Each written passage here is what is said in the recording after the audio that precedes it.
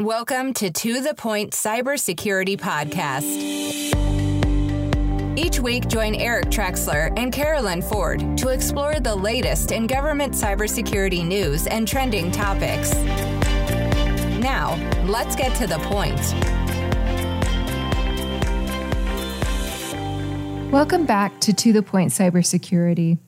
This week, Eric and I continue our conversation with David Sanger, New York Times senior writer, winner of 3 Pulitzer Prizes, and a 2-time best-selling author. This week, we continue our conversation about his latest book, The Perfect Weapon: War, Sabotage, and Fear in the Cyber Age, which releases this fall as an HBO documentary. This week, David shares his list of things that we must do when it comes to cyber warfare and how secure he thinks the upcoming elections are. This episode picks up where we left off last week. David, in my mind, I have simplified and reduced the damage of major breaches, such as Snowden, down to the leaked documents themselves. But after reading your book, I believe it's a lot more than that. Can you talk about the damage of a breach beyond the documents? Well, I think there are several. First of all, we've all gotten inured to the letter that you get. You probably got one after OPM saying, your data's been breached. I've given you a year's worth of free data breach insurance. Right? I think only if you were a government employee. You just get notified if you were not, I believe. I got more with Equifax, Home Depot, and a couple of others than I got from the OPM breach. Yeah, that's probably right. Well, in the OPM breach, it was a ridiculous letter anyway, because they never mentioned that it was China, something you might want to know. And as if Xi Jinping was interested in your Visa card, Eric. I think he's got enough cash to keep himself going for a little while. Okay. And it told you the government wasn't even thinking correctly, or at least in their public, outreach to you about what the importance of this breach was. But Carolyn, you've raised a really interesting question. So the daily breaches just make you feel vulnerable all the time. Okay. That's one thing. The data manipulation, that's the stuff I worry about. Right? Because they're much more subtle. If you redirect that missile, you're probably not going to discover that your missile's been redirected till you've launched it. Right? If you change that database in the Pentagon with the blood types, you're probably not going to discover that the blood types have been changed until someone dies. Right? So that's worrisome. On the offensive stuff, it's great that the United States is figuring out how to make use of this new technology. If everybody else is doing it, we have to. But we are nowhere right now in setting the sort of international standards about what's off limits and what's not. So if we want to say, okay, let's sit down with the Russians, the Chinese, maybe a few other big actors, and come to some general agreement, sort of arms control agreement that says, okay, what's off limits, guys? Power grids. Okay, because if you cut off the power, it's probably going to kill people. Yeah, it's going to kill people, particularly the most vulnerable, right? People in hospitals, people in nursing homes, people who are shut into their houses. Well, right? and even people who need food. At some point, the food supply system, like in a couple of days, shuts down. That's right. If you saw runs on on supermarkets just with the early days of coronavirus, imagine what you would see there. And we had information, we had power, we had the ability to keep the food at home. That's right. It was frozen. We had, it was a great drill, but it was only 20% of the real problem, in my opinion. Absolutely. Absolutely right. So what's happened here now is that if you want to get the arms control agreement, you have to say, okay, we're going to give up attacks on the electric grid. How about election systems? Should we all agree that we won't attack election systems? Anyone want to sign up for that? So forth and so on. So yeah, and that was where we saw Obama finally say, you know what, this is an attack on our very fiber. That's right. If you can't hold free elections, the core of a democracy is undercut. Yeah, but okay. So then imagine for a second. Didn't we already try this? And nobody else got on board? No, actually, the UN tried it. A bunch of countries got on board early on and then began to walk away. But think about us, okay? Supposing you took that proposal to the intelligence agencies. Well, I think the first thing they might say is, then what do we do? Yeah, like no attacks on electric grids. Has anybody briefed you guys on Nitro Zeus, which is the secret U.S. plan to take out Iran's power grid if we got into a conflict with them in hopes that we wouldn't have to bomb them? It might actually save lives. Yeah, and that's scary too, because doesn't our enemy now have the playbook on Nitro Zeus? Our enemy may, but our enemy knew that we were capable of turning out their power grids. So, when I hear people say, oh, you've revealed a great American capability, the first thing I say to them is, I'm perfectly willing to hold back on publishing something that we have reason to believe the Russians, the Chinese, the Iranians, the North Koreans don't know about. Turning off power grids, I think they've figured that one out. And by the way, Stuxnet, which I wrote, the first big pieces about how the U.S. government got at it, what tipped the Iranians off to the existence of Stuxnet? That the code leaked because we and the Israelis made a coding mistake, or one of us did. It's interesting. In cyber, there's almost an equivalency between nation states at this point. I mean, you could argue we're slightly ahead of the Russians or the Chinese, or have many more people and more capability and more time on their hands, whatever it is. But there's a general equivalency, yet we as a nation have the most to lose. And that's where I think we should be incentivized to come to some level of assured deterrence, because it doesn't get any better for us. I mean, we have absolutely the most to lose, in my opinion. And David, you talk about that in the book. The 5 things the government must acknowledge as getting to some level of, I don't know if I call it peace, or I don't know what you'd even call it. Yeah, I mean, what I get at in the book are what are the things that we need to do to get a semblance of a balance of power here. And look, this is hard. In the early days of the nuclear age, we thought we had a huge lead. And then we woke up one day and the Soviets had just conducted a nuclear test. And then the Chinese did. And then, of course, France, Britain had it. That was fine with us. But then India, Pakistan, Israel got it, right? So we got to a point now where there are 9 states that either have declared or undeclared nuclear weapons capability. We have at least 35 states and probably closer to 40 or 45 that have sophisticated cyber capability. And yet we're acting as if because we've got the latest and greatest, it's not really an issue. And I don't get that. Yeah, well, that's your premise number 1, right? Essentially, Our cyber capabilities are no longer unique. They're certainly not unique enough to be a difference maker. Absolutely. Absolutely. So number 2 issue that I think you've then got to think about is if you believe that you've got a lead, but it's diminishing, isn't it in your interest to get to those understandings and agreements and your deterrent capability first? Because as that lead goes away vanishes to nothing, nobody else is going to sign up, right? Right. Your negotiation power weakens over time as your adversaries become stronger. And this is a hell of a lot cheaper for them to attack or to leverage than buying kinetic weapons. Right. Absolutely. The third thing is we've got the focus of how we spend money on defenses completely wrong. Now, COVID's taught us in the past few months that what we thought was just a public health problem is actually a national security problem, right? We sent the Pentagon and the NSC, the National Security Council, and others to think about biological weapons that would get dropped on the United States. And we didn't think about the dangers of tourists coming back from Wuhan or teenagers on spring break and whether or not it can have the same effects. In the cyber realm, we're guilty of the same thing. We are spending the overwhelming amount of our defense budget on weapons systems we will never use and that do not give us a whole lot of defenses. And we are spending far too little money, but I would argue, more importantly, far too little mind share on the vulnerabilities created by things like cyber, which, as you say, Eric, are so cheap that it levels the playing field for governments that couldn't spend 100th or 1,000th of what we spend on our military. No, I agree. I mean, you often hear about the saying where the military is fighting the last war.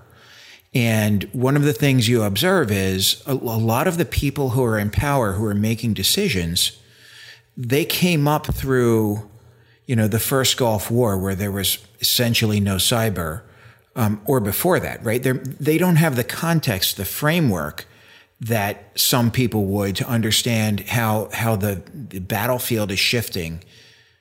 Right. The next war is absolutely going to have cyber. It'll probably have space. We've never had a war in cyber or space, like an all-out declared war. And I think that's going to be challenging to us as we have aircraft carrier battle groups everywhere that are ineffective to stop an attack on our power grid. That's absolutely right. I mean, there is no major military plan for any major military power that doesn't have cyber built into the first 24 hours. Right. And that makes a huge difference. So one of your points, too, is just that we've got to get better with attribution. And like you've said a few times, name who did these attacks. But in your book, you also unpack the complexities of why we're not naming, because then we reveal how we know that it was them. I actually think that this is a piece of thinking we need to change. That we want to name everybody because you're not going to create your deterrent effect, and you're not going to create international alliances that sort of form up against the Russians or the Chinese, the Iranians, the North Koreans, whoever the cyber actor is, unless you're willing to get out and attribute the attack. And there's only one offender on this that's worse than the U.S. government. The U.S. government, actually, I have to give credit to the Trump administration. They have done a better job of getting out and naming countries that attacked. They named North Korea on WannaCry. They named Russia on NotPetya. They've done a better job than the Obama administration did on that. Okay, I think they've been disorganized in their way they've thought about cyber, but this I think they did well and did it early on. They actually dismantled a pretty good cyber team that they had at the beginning of the White House. But that team did get that together. The group that's worse is corporate America, right? Because you guys see this all the time, I'm sure. The first time there's a big attack on a company, the first thing the company thinks is, how do I hide this from everybody, because it will undercut confidence in the company, and it might send our price and the stock price. And the only effective element against this has been the Securities and Exchange Commission, which has required companies to disclose attacks that are big enough that they might actually be material. But companies spend a lot of time figuring out how to hide it.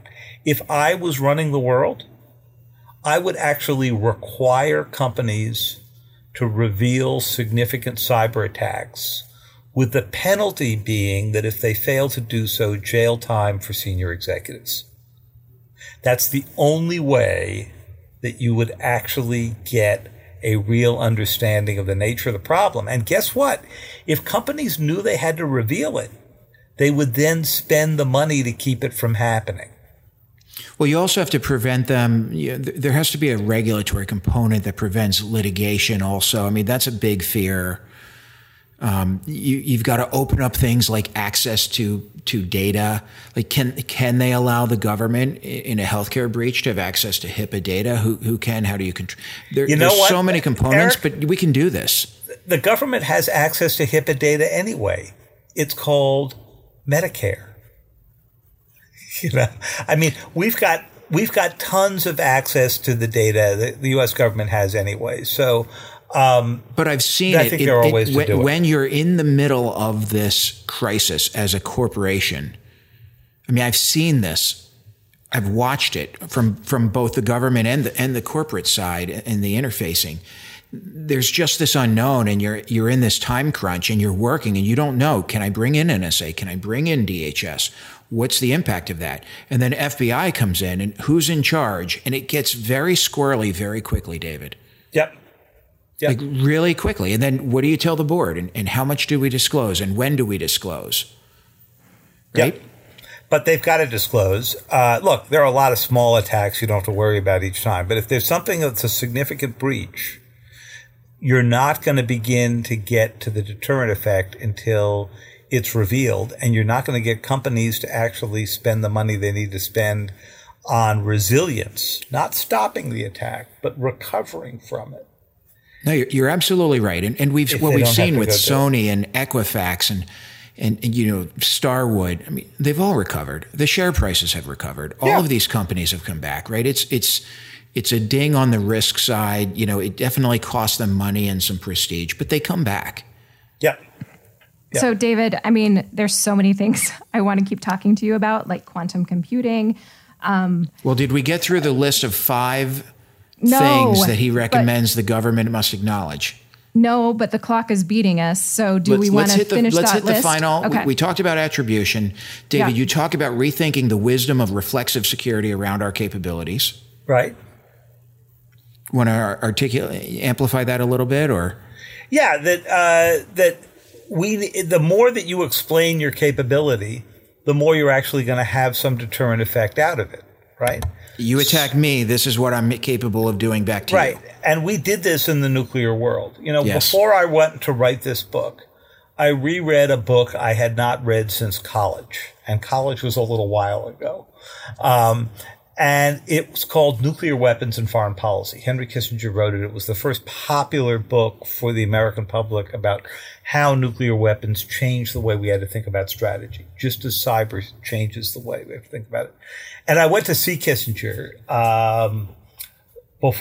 just as I was getting going on the writing, and I explained to him what I was doing, and he looked at me and he said, I can't do the accent right, but basically he said, "Oh, David, cyber is so much more complicated because in the nuclear world, we knew the small number of countries that had the capability, and we knew the names of everybody who had launch authority. That's all missing in cyber." Yeah, what's next on your list, Eric? Last one. Well, it's your list, but the world needs to set up norms of cyber behavior focused on principles is kind of how I summarized it. Yeah, so this gets back to what I was describing before. You need to be able to have some principles about what you're not willing to do during peacetime, and then what you're willing to do in wartime, which might be a different list, and get people to sign up to it the way we've signed up to arms control on nuclear weapons, but also the way we've agreed to ban almost all use of landmines, right? Because we don't want them planted and kids to step on them a generation later. The way we all agreed on biological weapons, the way we all agreed on chemical weapons. And yeah, have there been breaches? Absolutely. But by and large, those systems have worked. And so there's no immediate evidence that they wouldn't work in the cyber realm if you get the attribution piece of it right. This is the tough one for me because as you just named a bunch of examples where it mostly works, but it's not 100%. And just my mentality always wants the 100%. Well, you're not going to get 100%. Yeah. And that's what I have to get used to. And there's always workarounds, right? Just like how China has come in and just bought shares in companies so they get to see the tech first.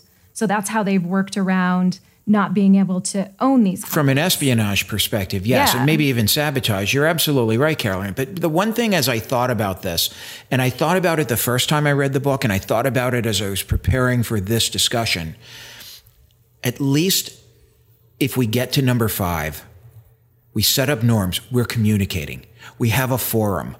And I thought more and more about it. I don't know of any really good forums today where we're discussing cybersecurity, cyber attacks with foreign nation states, other than through the press. We're doing it at the United Nations ineffectively. That's probably the best I could come up with. That's right. There are some well-meaning but largely academic-run operations there. It's called it's a group of experts that meet there. There are some other efforts done in the private sector to get it going, but it doesn't have the energy behind it that we had behind those other examples, nuclear, biological, chemical, and so forth. Nor the constraints. But within the last couple minutes we have, Caroline, go for it. I would love to hear you talk about the upcoming election and the possibility of securing it, Sure. David? No, it's a great question. It's something we're spending a lot of time on, and will be covered in that HBO doc that I mentioned as well. So one of the big changes in the election this year is that we're thinking a lot more people are going to be casting ballots by basically what we used to call absentee ballots, but you may not be absentee. It may simply be that you don't want to take the virus risk of standing in line in a school gymnasium or a church or some kind of government office and waiting to press your fingers on a polling machine that the last 150 of your neighbors came in and pressed their fingers on as well. Okay, so the good news about that is it will force us to more paper backup, which is great. The bad news is that once you are in the world of doing a paper ballot from home, a mail-in ballot, you are more dependent than ever on the integrity of the registration system, because it's that registration system that is used to send out ballots to your house, Carolyn, and to your house, Eric, and to make sure that it's up to date and that you're not sending it to somebody who used to live there, and that you recognize that one of you may have changed states in the past 4 years and so forth. And we're worried about that registration system because we know that in 2016, the Russians grabbed data out of Arizona and Illinois, out of their systems. We then thought that they were into 21 states. And if you go into the State Department, into the Intelligence Committee's report on the 2016 election, they now believe the Russians were inside all 50 states' registration systems. That doesn't mean that they messed with it. We have no evidence that they messed with it. Okay? But it doesn't take messing with all of the registration systems. If I can get into a couple of key counties in a couple of swing states and mess with that, I will have conducted what's called a perception hack, which means that you will assume that every other county has been messed with also, even if it wasn't. And then you question the credibility of the election, and that gets to the root of it. And what are you hearing President Trump do already? Questioning the credibility, yep. He's already said this will be the most rigged election ever. Okay? Now, if there's an overwhelming vote one way or the other, if Joe Biden wins in a blowout or if Donald Trump wins in a blowout, I don't think it's a particularly big issue. If it's a close election, and most of our recent elections have been close, it could be a huge issue. Yeah. What do you say to that, David? What I say to that is this. We've been worried about the election machines. I'm a little bit worried about the election machines, but the biggest protection we have on our election infrastructure and our election machine infrastructure is that it's different in all 50 states. And so hacking in to that system would require you to have a different hack in all 50 states. And actually, every county is different. Some cities are different. So the fact that our system is so disparate, so backward, so half analog, half digital, it's actually a form of protection. The registration system worries me because that's the outward facing part. I can go on a public website, okay, which means I can go in and attempt, if I was a skillful hacker, to do a ransomware attack.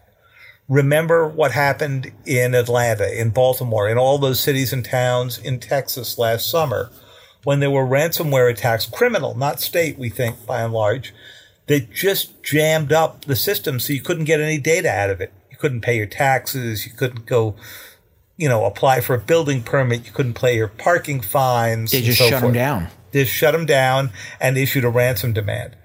So that's why it's critical that every city, town, state have multiple backups of their registration system, printed out an analog version and as well as a digital version. And DHS has been working really hard on solving that problem, but we don't know how broad that and effective that has been. And we probably won't know until Election Day. And that goes back to your red line that you talk about. I mean, at some level, somebody's got to draw that.